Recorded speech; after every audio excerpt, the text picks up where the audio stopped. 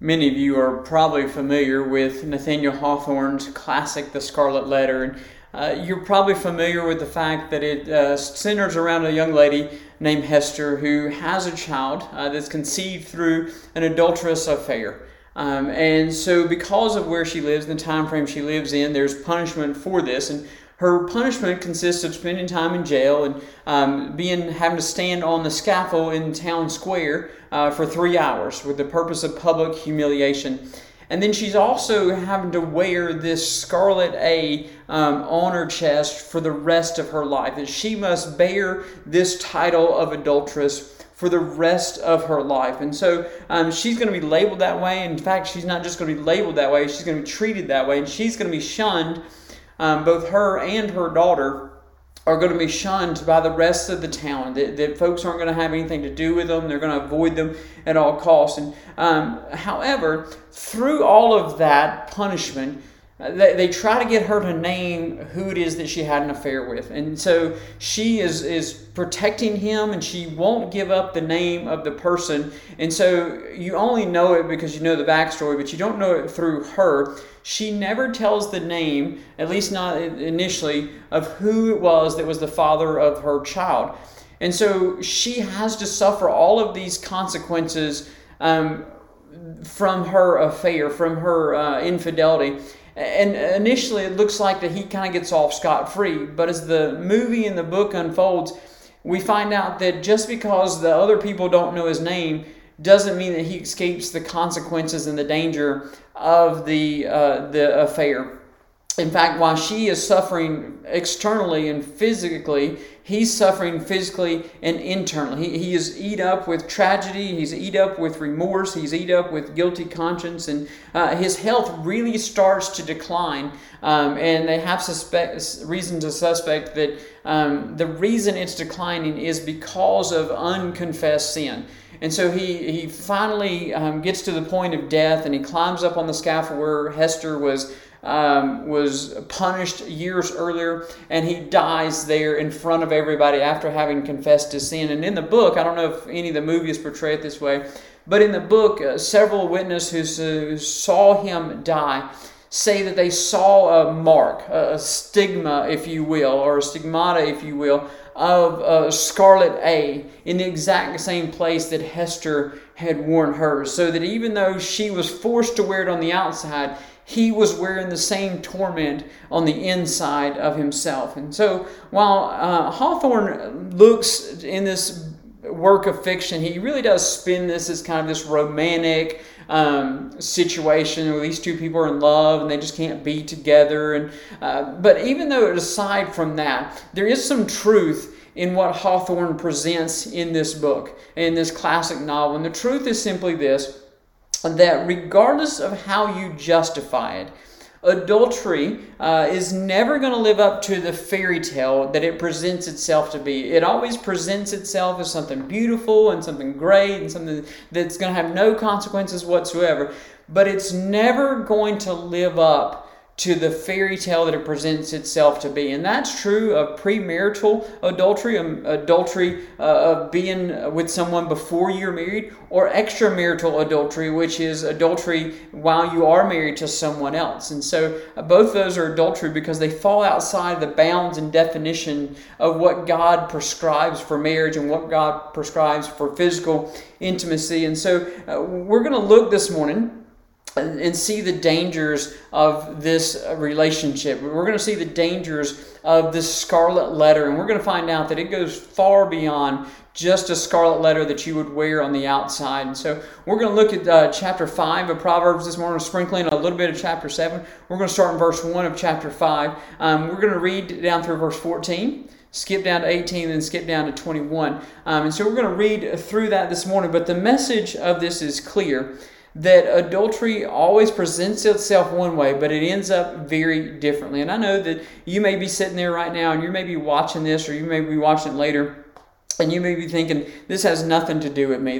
I'm not worried about this. This is not something I'm concerned about. I'm not worried that I'm tempted in this way or shape or form. And I got to be honest with you, there are a lot of people who find themselves on the other end of an affair on the other end of adultery who thought the same way. In fact, I would say that the vast majority of people who find themselves in that situation are thinking just like many of you are right now. That this is not something I need to worry about. This is not a concern for me. That I'm happy, that I'm content, that I don't have to worry about this at all. And so I got to tell you this morning, and the reason that we're going to focus on this is because it's part of God's inspired word, and it goes with just the text that we're working through at the time. But man, this has to be something so relevant in our culture today because, man, this is hitting so many people, even within the church. This is hitting so many people, even in church leadership. And so don't be so quick to dismiss this subject without heeding the warnings and the ways to defend against it. So with that, let's go ahead and start in our text, and we're going to read Proverbs chapter 5, like I said, and we're going to start in verse 1 and read down through verse 14. So Proverbs 5, verse 1 says, "My son, pay attention to my wisdom and listen closely to my understandings, so that you may maintain discretion and your lips safeguard knowledge. Through the lips of a forbidden woman drip honey, and her words are smoother than oil. In the end, she is as bitter as wormwood and as sharp as a double-edged sword. Her feet go down to death, and her steps head straight for Sheol. She doesn't consider the path of life, and she doesn't know that her ways are unstable. So now, my son, listen to me, and don't turn away from the words of my mouth. Keep your way far from her. Do not go near the door of her house. Otherwise, you will give away or give up your vitality to others and your years to someone cruel. Strangers will drain your resources, and your earnings will end up in a foreigner's house. At the end of your life, you will lament when your physical body has been consumed, and you will say, 'How I hated discipline, and how my heart despised correction. I did not obey my teachers, or listen closely to my mentors.'" In verse 14, "I am on the verge of complete ruin before the entire community." We're going to skip down to verse 18. Not that the rest isn't important, but just for time's sake. Verse 18, it says, "Let your fountain be blessed, and take pleasure in the wife of your youth." And we want to skip down one more time to verse 21, just because we're going to hit on it in the sermon today. In verse 21, it says, "For a man's ways are before the Lord's eyes, and he considers all his paths."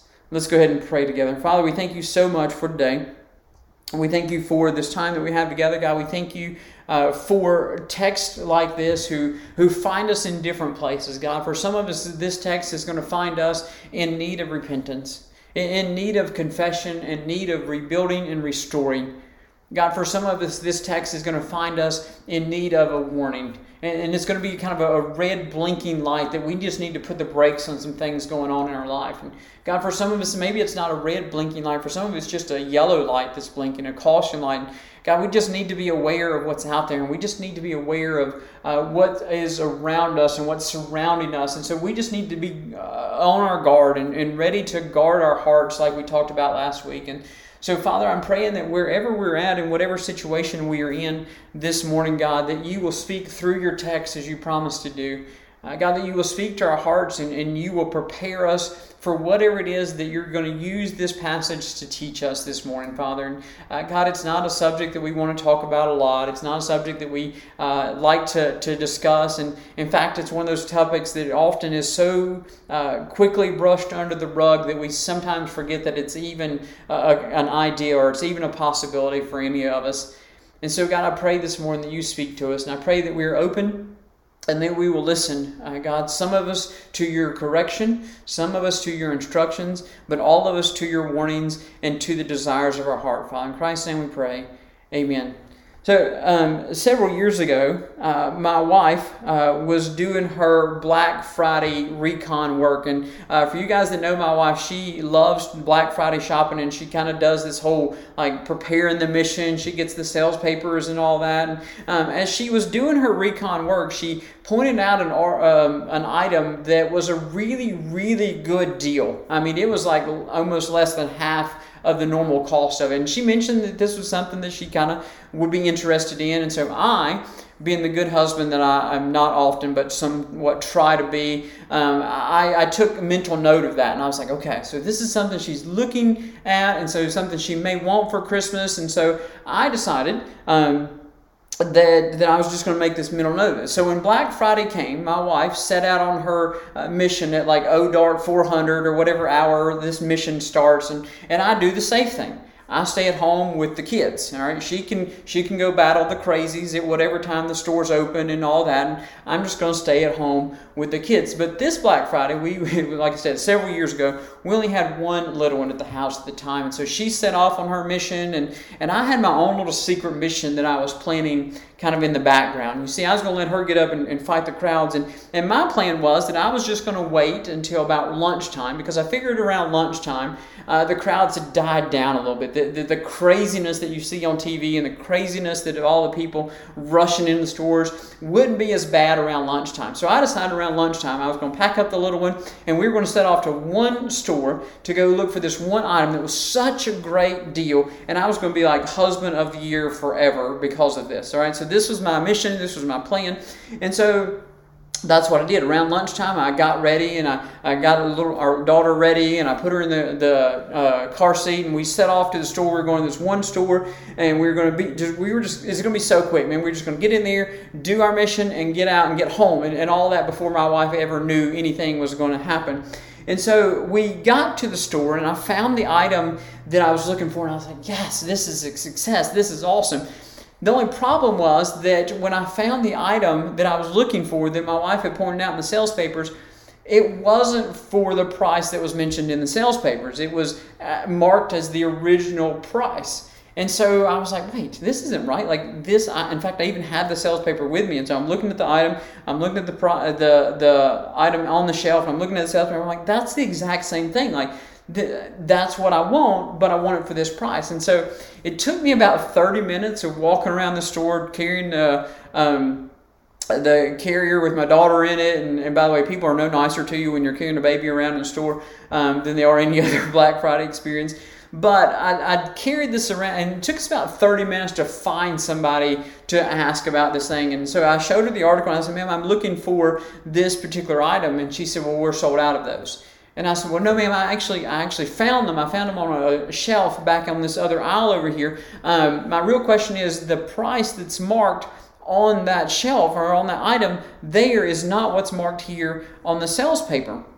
And she just kind of laughed at me, and she said, well, that's because we're sold out of those. And I was like, no, you're not sold out of them. You have them. Just I want to know why the price is different. And she literally laughed in my face, and she said, honey, we only had about 10 of those at that particular price. And if you wanted one at that price, you should have been here when we opened, because we honestly sold out of those 10 probably within the first 2 or 3 minutes of our store being open. And so but she would be happy to sell me the same item for the original price that was marked there. If I really wanted the item, I could get it. It was just going to cost me more than I was expecting to pay for, because I was expecting this really good deal, and it wasn't going to happen for me because I didn't see that, because I was living under this delusion that I could get this really great deal without having to get up super early, that I could get the same deal as everybody else without having to fight the crowds or get up early or do all this stuff. And so I was under this delusion that as long as the item was there and it wasn't sold out, meant that I could get it for the same price. And I found out real quickly that that's not the way Black Friday works. I found out real quick that this was a delusion, because just because something is advertised at one price doesn't mean that everything in that store is that price. In fact, that sometimes you're going to get to the store and they're going to pull a bait and switch on you. They're going to advertise one thing, but they're going to offer you something totally different in the background. So the delusion I had with Black Friday is the same delusion that so many people have when it comes to adultery. That so often adultery, whether it's premarital or extramarital, both of them fall outside the bounds of what God has put. That so often people have this delusion that it offers something cheap, that it offers something simple, but then it switches to something that costs way more than expected. It switches and it ends up costing us in ways that we didn't even see coming. I tell you, I walked away from that store not buying anything because I was so upset kind of at the false advertisement of what had happened. But that delusion is what so many people feel or see or perceive as a reality when it comes to adultery. And this is the warning that Solomon gives to his son in the first part of chapter 5, to beware of the delusion of adultery, that you're going to think that it's one thing, you're going to think it's offering something, but man, it is completely different on the backside. So since Solomon is writing to his son throughout most of this book, he's going to address in verse 3 the forbidden woman. And so I wanted to kind of give us this word of caution as we look at this text, that this is not an exclusive understanding of the text. It doesn't have to be a text that just applies to a son and a forbidden woman. It could very easily apply to a woman or a daughter and a forbidden man, right? So somebody who you're not married to. So it could be the same. It could be the same idea, but it gives this warning that he's got to watch out for this forbidden woman. So in verse 3, Solomon says this. He says in verse 3, "Though the lips of the forbidden woman drip honey, and her words are smoother than oil." This is the advertisement of the forbidden woman. This is someone who clearly is not his wife. She's forbidden for some reason. One, because she's not his wife, and there may be other reasons. We'll get to that in just a minute. But she's offering something sweet. She's offering something that's pleasant. She's offering something that's desirable and something that's alluring. She's promising pleasure, and she's promising fulfillment of your desire. She's promising something that will satisfy the cravings of this young man. But I want you to notice the bait that she's using is not just physical. It's not just her looks, because Solomon warns her not just about her lips. You see in that verse, the lips of the forbidden woman drip honey. He warns his son about something else.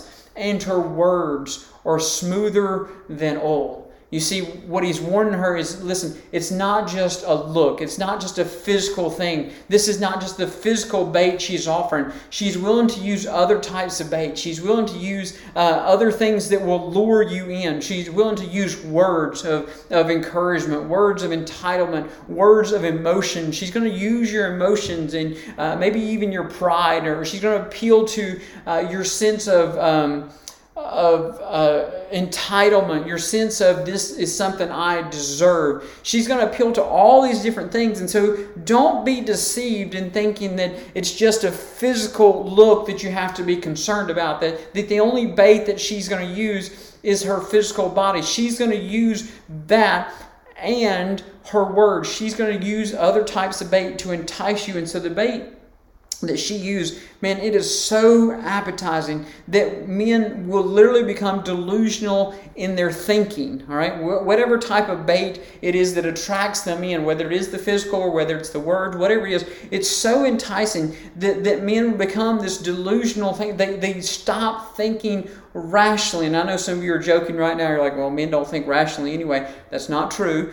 At least not of all men, okay? Some of us do think rationally, but they stop kind of thinking long term. They stop thinking rationally, and then they just blindly follow the bait. Wherever the bait goes, they're going to go after it. Wherever the bait is, whatever that entices them, they're just blindly going to follow this right into the trap that they don't even see coming. They know there's a trap there. They're just so blinded by the bait, they're going to follow right into it. In fact, Solomon writes about this in Proverbs chapter 7, verse 21 and 22. He says that she seduces them, or she being the forbidden woman, seduces him with her persistent pleading, and she lures him with flattering talk. Now watch this in verse 22. He follows her impulsively, like an ox going to the slaughter, like a deer bound towards a trap. You ever thought about ox going to a slaughter, or deer that know a trap's ahead? A rational ox would not follow another ox into a slaughterhouse. A rational deer would not see a trap and not try to avoid it, but it's just impulsive, man. The bait is just there. And they just are lured into it. I want you to think, for you guys that are hunters for just a minute, you put out these big, huge salt blocks for a deer. A rational deer is going to come up to that thing and be like, wait, this is odd. Like, there's just this big block of salt in the middle of the woods.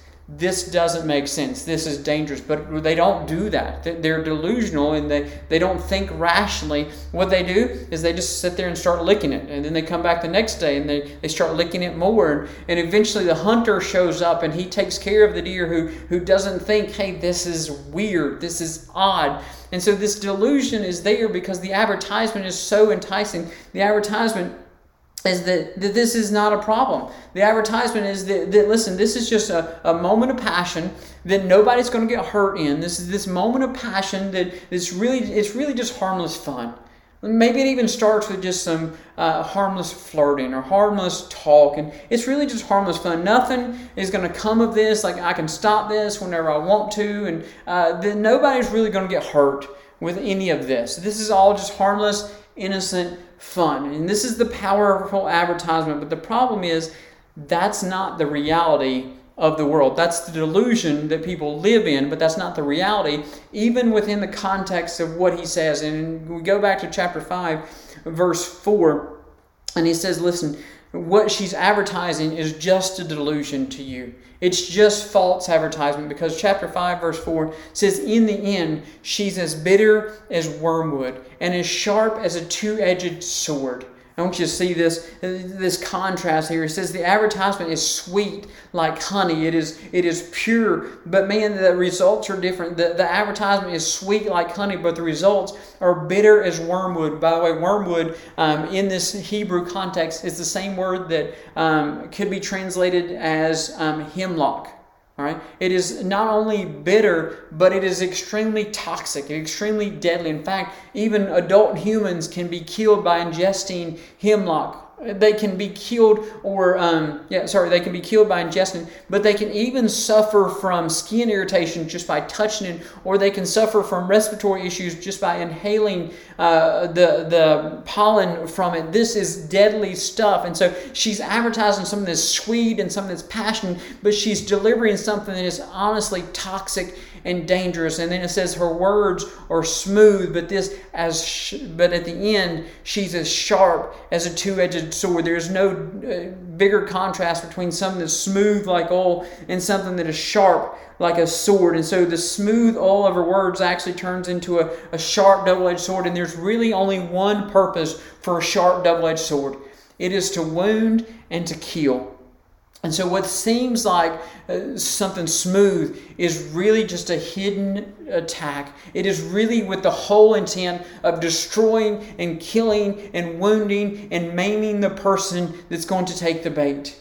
And so Solomon has made it clear, the warning is so clear, don't fall for the illusion of adultery. Don't believe the false advertisement of this is just harmless fun, or these are just innocent little comments that are said, and don't think that nothing bad is going to come from this. Don't believe the smooth talking lips and the promises of cheap pleasure, because they don't come without a price. You see, the true danger or the true delusion of adultery is that you never see the real dangers coming until it's too late. You see, you're blinded from what is really dangerous to you. And Solomon goes to great lengths over the next section of this passage. He goes over great lengths to make sure that his son knows that these dangers are real, these dangers are true, and these dangers are multifaceted. It means they're going to come at you from so many different directions that if you fall for this forbidden woman, if you give in to this forbidden woman, man, you think your problems are going to go away. It's not. In fact, they're going to multiply,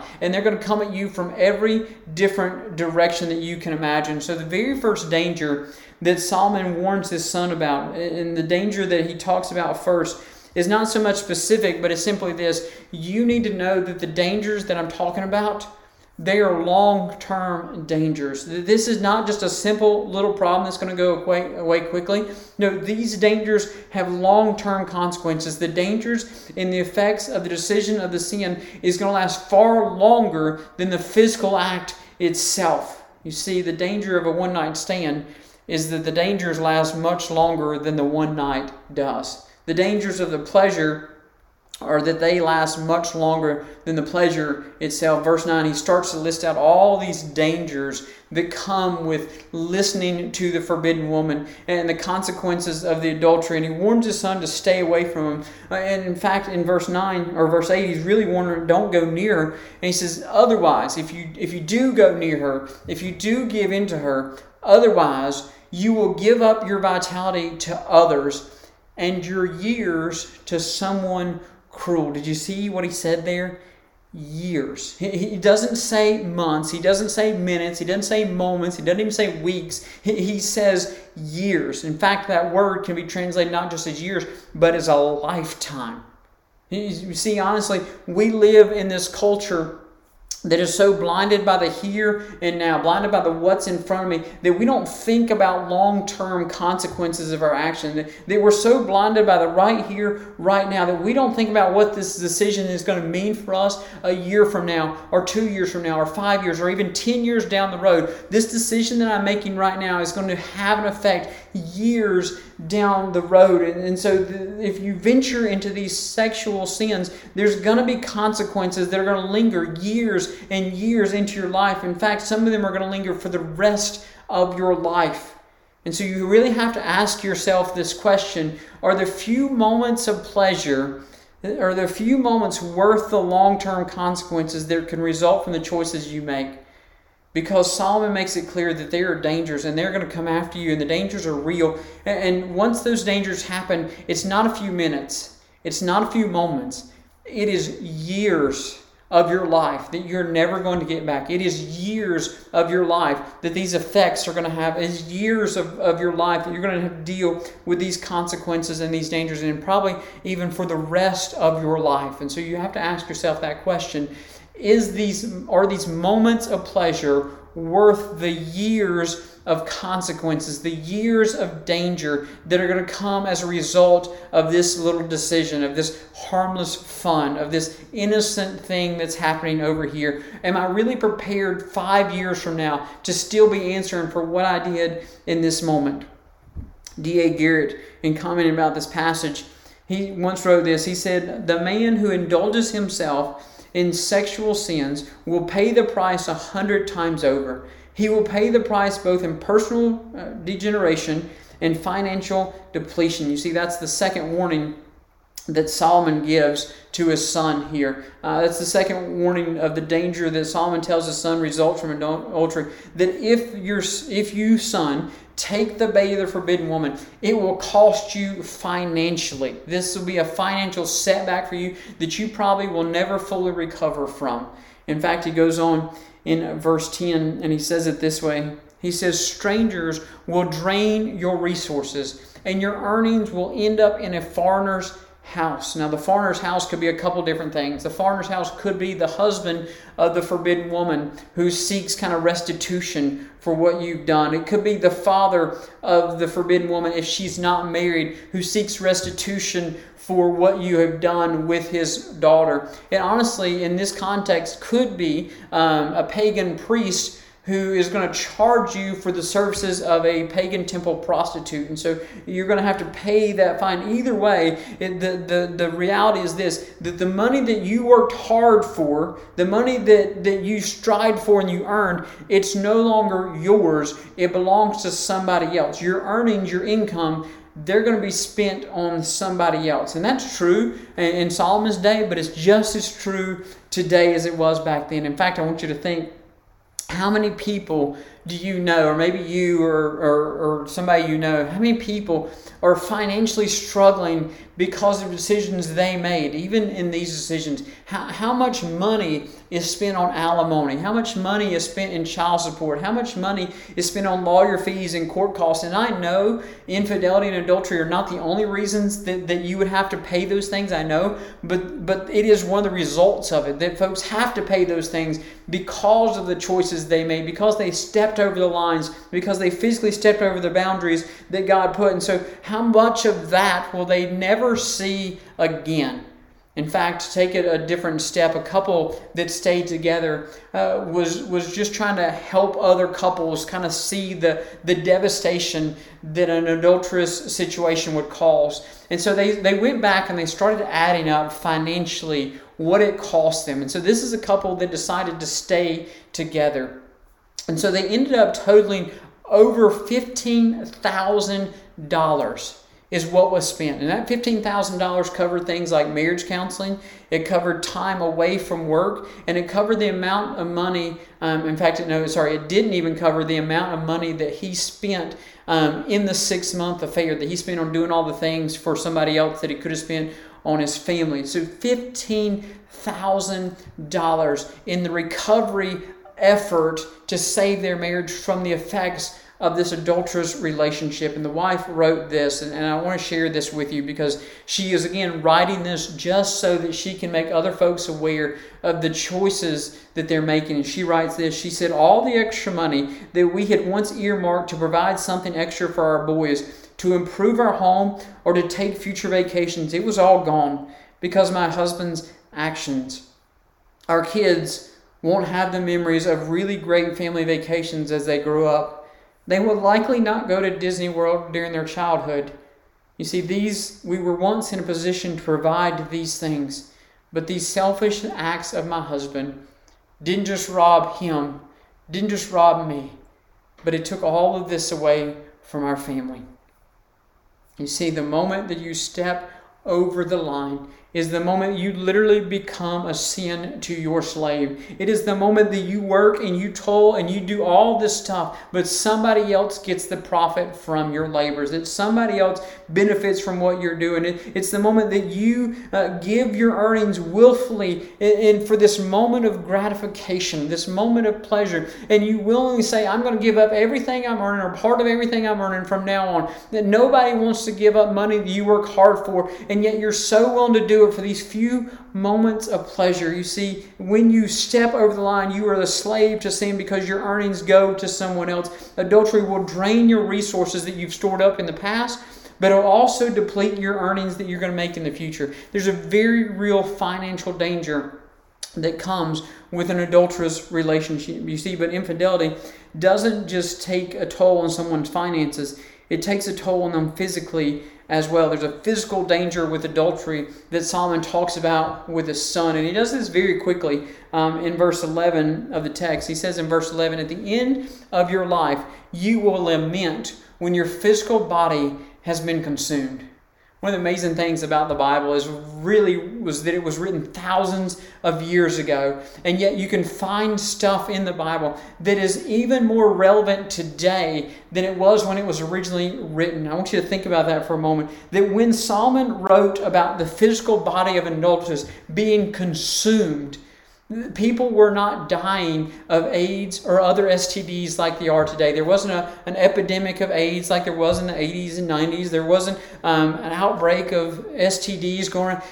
They didn't have knowledge of those kind of things.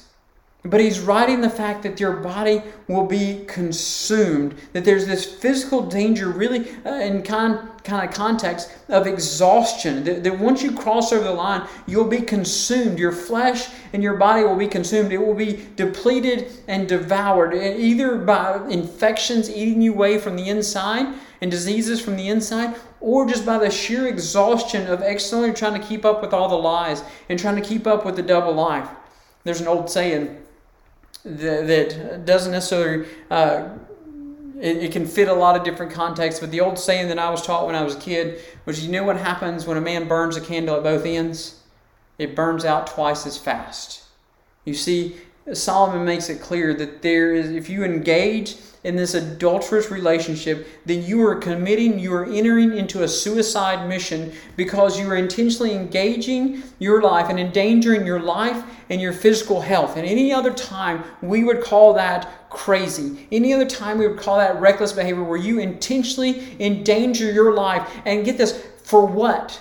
You're not doing it for an honorable cause. You're not doing it for something noble. You're doing it for something, this temporary thrill that's going to be gone, and it's going to cost you way more financially and way more physically than you ever thought it was. So you may enter into this suicide mission, but it's not for a noble cause. It's not for honor or for valor. It's for your own selfishness. And it's going to hurt you in the long run, financially and physically, which brings us to our final danger, and is this: that there is a very real mental danger of adultery, a very real mental danger that happens. And I'm going to be honest with you, this is probably the biggest danger that affects those who fall into premarital adultery. You see, one of the hardest things, or one of the things that make the teenage years so hard, is that the body is physically prepared for sex, but the mind and the emotions and the mental status is not ready for intimacy. Those are two different things. There's the physical act and the intimacy that comes with it. And so physically, our body is ready for that when we're teenagers, but mentally and emotionally, we are not ready for the effects that come with that. And so this makes it very difficult for folks in those teenage years. And so we're going to talk about these two dangers, because Solomon really presents us with two different mental dangers. The first one that he shows us is in verse 6. Right? In verse 6, he talks about that the woman, the forbidden woman, she doesn't consider the path of life, and she doesn't know that her ways are unstable. You see, sex outside of marriage is never going to bring clarity to the situation. It's only going to bring more and more questions. It's only going to cause more instability in the relationship. There are so many young people who think that if they can get to this physical level in a relationship, that it's going to clarify things for them, that they're going to have answers to the question. But I can tell you, that's the delusion. It never works that way.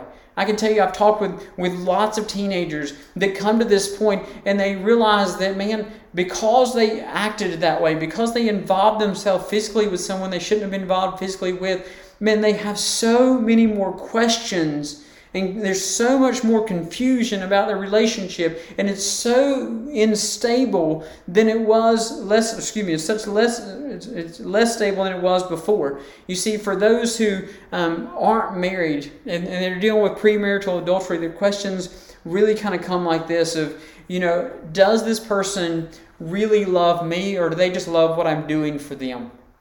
Does this person really love me for me, or do they love what I'm doing with them and for them? In fact, the question evolves into kind of this: if I stopped it, if I put an end to it, or if I said this is the line and I'm not going to cross it, would the person still love me and be with me?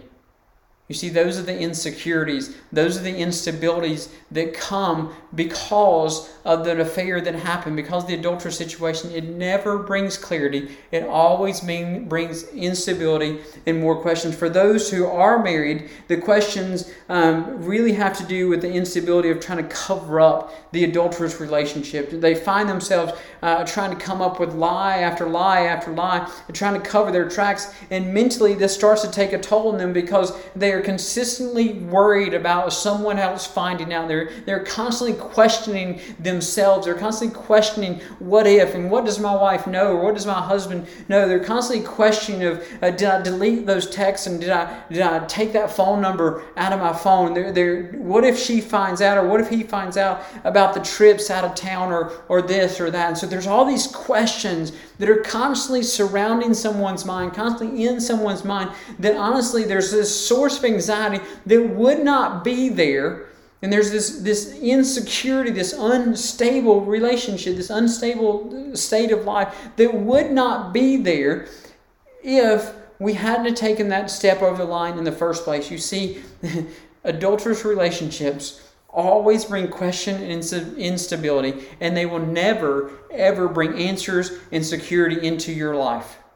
That's the danger. That's the first mental danger that Solomon addresses. There's a second mental danger that Solomon addresses here. And he warns against the regret and the remorse that comes after the fact.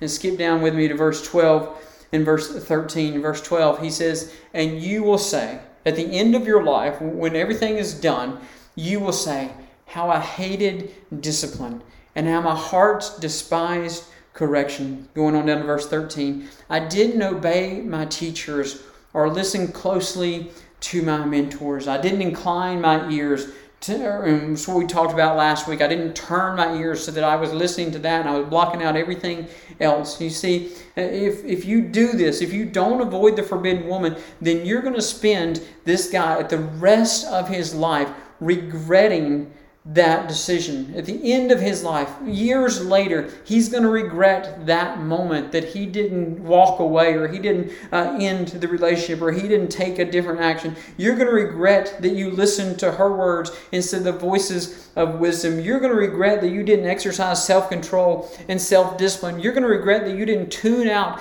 everything else and listen to the voices of your teachers and your mentors and the words of wisdom. You're going to carry this regret with you for the rest of your life. And for the rest of your life, you're going to look back at this moment, this defining moment in your life, and you're going to wish with every fiber of your being that you never took that step.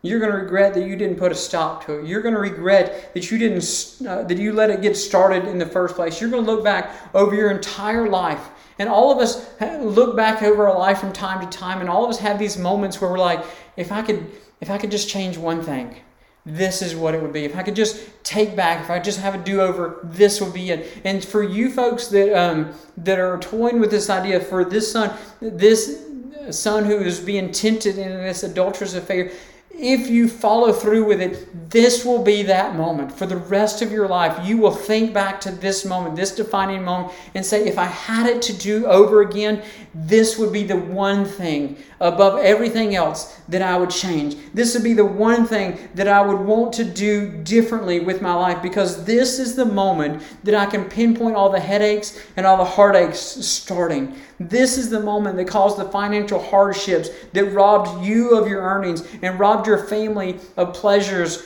that they could have been involved in. This is the moment that caused your children and your spouse to look at you very differently than they did before. This is the moment that caused everyone to question and mistrust every word you said and every action you took. This is the moment that really ripped your family apart. This is the moment that caused your health problems and your health to deteriorate. This is the moment that felt so right in the moment, but felt so wrong afterwards. And you're going to live the rest of your life with this regret and this remorse. And it's going to follow you not just for a day, not 2 days, but even at the end of your life. You're going to look back and you're going to say, I wish I would have done it differently.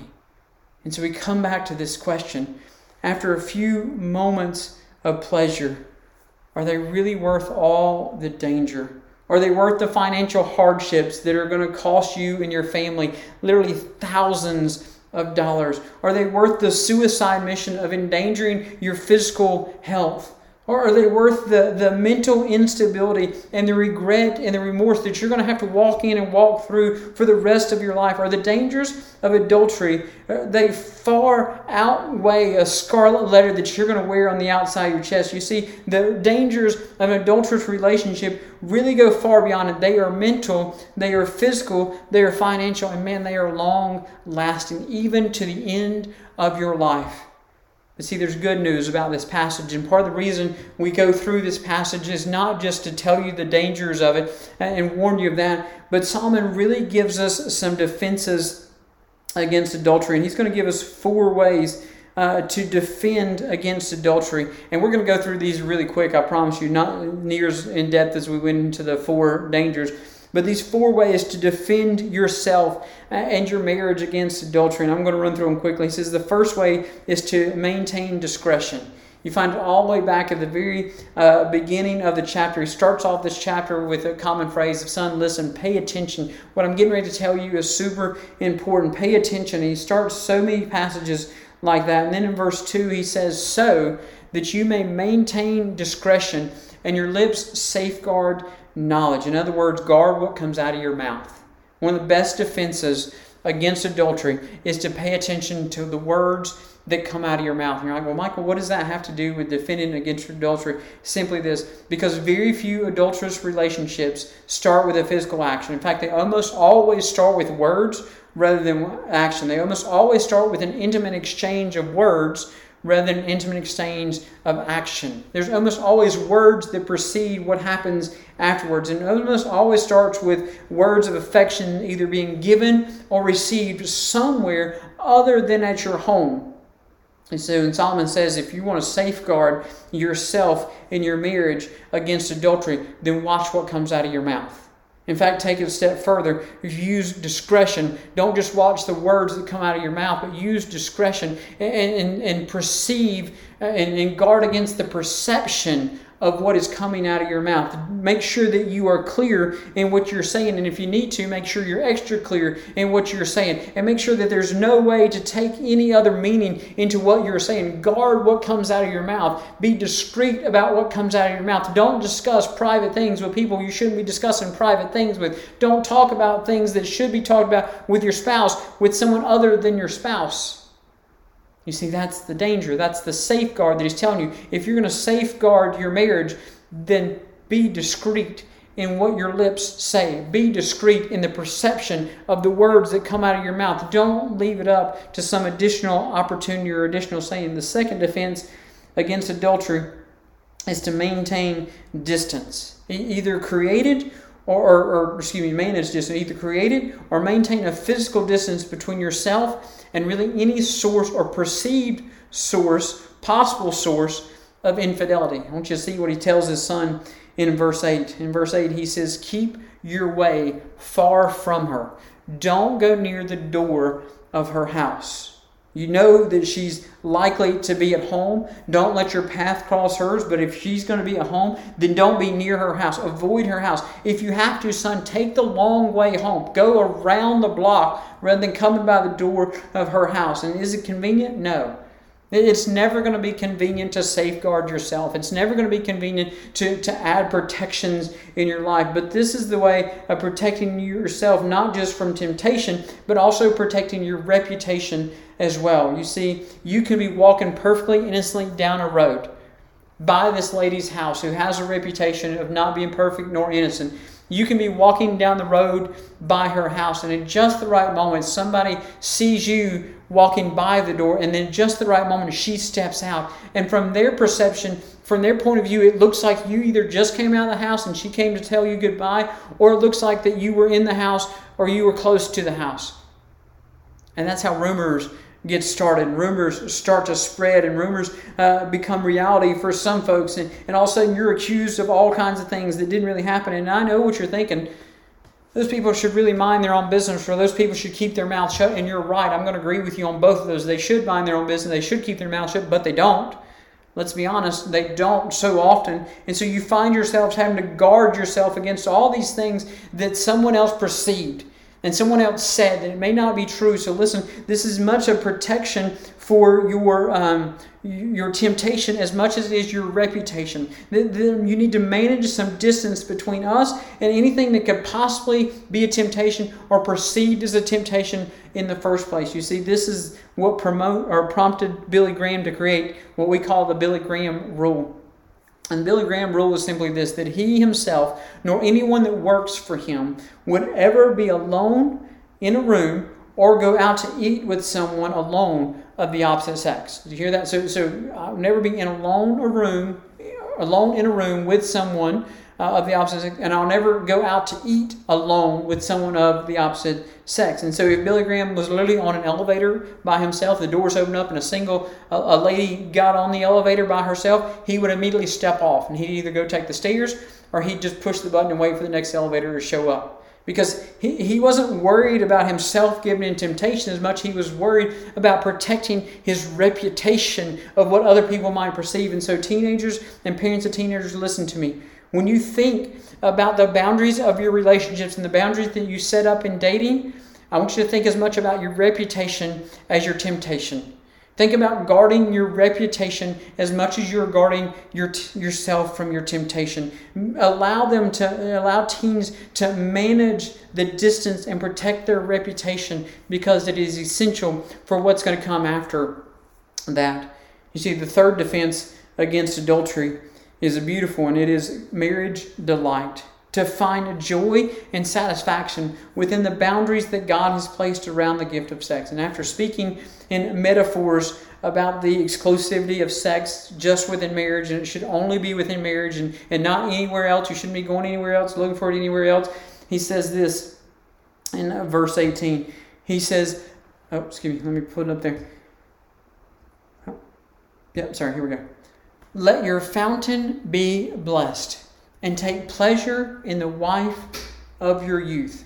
Understand that the wife of the husband, or the husband is your wife, or your husband is a blessing from God to you. This is where physical intimacy is allowed. And if you will enjoy it within the limitations and enjoy it within the context of that relationship, then it is a beautiful thing. This is the channel by which God gave us to enjoy and experience physical intimacy. Warren Wiersbe says this, and I love this quote. He says that sex within marriage is a beautiful river that brings life and refreshment. But sex outside of marriage is a sewer that defiles anything it touches. You see, there's a level of satisfaction and contentment and intimacy that's enjoyed within the confines of marriage that cannot happen anywhere else. And Solomon points this out so that if you pursue this woman, then you're going to miss out on things at home. That you really need to kind of point your radar in one direction, that you need to take pleasure in the wife of your youth, the one that God gave you from the beginning, and you won't be looking for pleasure somewhere else, because you're going to get it in a place that is supposed to be there. One author put it this way, and I love this quote. He says that when a husband and wife are faithful to the Lord and to each other, neither of them will be looking for satisfaction anywhere else. If they love each other and seek to please each other and the Lord, their relationship will be one of deepening joy and satisfaction. They won't have time nor desire to look over the fence and see if the grass is greener on the other side. They won't have the time nor the desire to look over the fence and see if the grass is greener, because they will be enjoying the design that God put in place. They'll be enjoying what they can get at home, and only at home, versus anywhere else. And there's one last thing that is a protection for us, or a defense for us against adultery. And it comes from advice from my grandmother, of all places. My grandmother always told me, don't be anywhere and don't be doing anything that you'd be ashamed to be doing if Jesus came back in that moment. You see, honestly, that kept me out of a lot of trouble when I was a kid. The fact that the master of my soul, the master of salvation, the creator of all universe, could discover what I was doing at any moment was enough motivation for me to stay on the right path. And honestly, it should be a great defense. Probably our greatest defense against adultery is the master's discovery. That the master will discover your infidelity, your indiscretions. In fact, he doesn't really discover them, because he knows them from the very beginning. Solomon makes this clear in verse 21. He says, "For a man's ways are before the Lord's eyes, and he considers all his paths." You see, our greatest defense against adultery is that the eyes of God are always on us. In every moment, in every place, in every situation, in every instance, God's eyes are on us. In every place. There is no place you can't go. There's no place too dark that He can't see. There's no place far away that you can't run to. And so you might be able to sneak around and hide things from other people. And you might even get away with a lot from a lot of people. But you're never going to get away from the eyes of God. He sees and He knows. And I want to share with you something from my heart. As heartbreaking as it is for a husband to have to look at his wife and tell about an affair that he had, or for a wife to tell about her husband about a situation, as heartbreaking as it is for two young people who are getting ready to get married to have to tell them about the history that they've had, as heartbreaking as that is, I want you to imagine for just a moment you having to look face to face with the God who loved you enough to die on a cross for you. Imagine looking face to face with the God God who loved you and sacrificed His own Son, and yet you sold out that grace for a cheap satisfaction. Imagine the heartbreak that you're going to feel in that moment when He discovers, in fact, He already knows, about your indiscretions and your infidelities. So I'm going to leave you with this advice, because this is probably our best defense against adultery, is the advice of my grandmother. Don't be anywhere or doing anything that you'd be ashamed to do if Jesus was right by your side. Because He is. He sees all and He knows all. Let's pray together.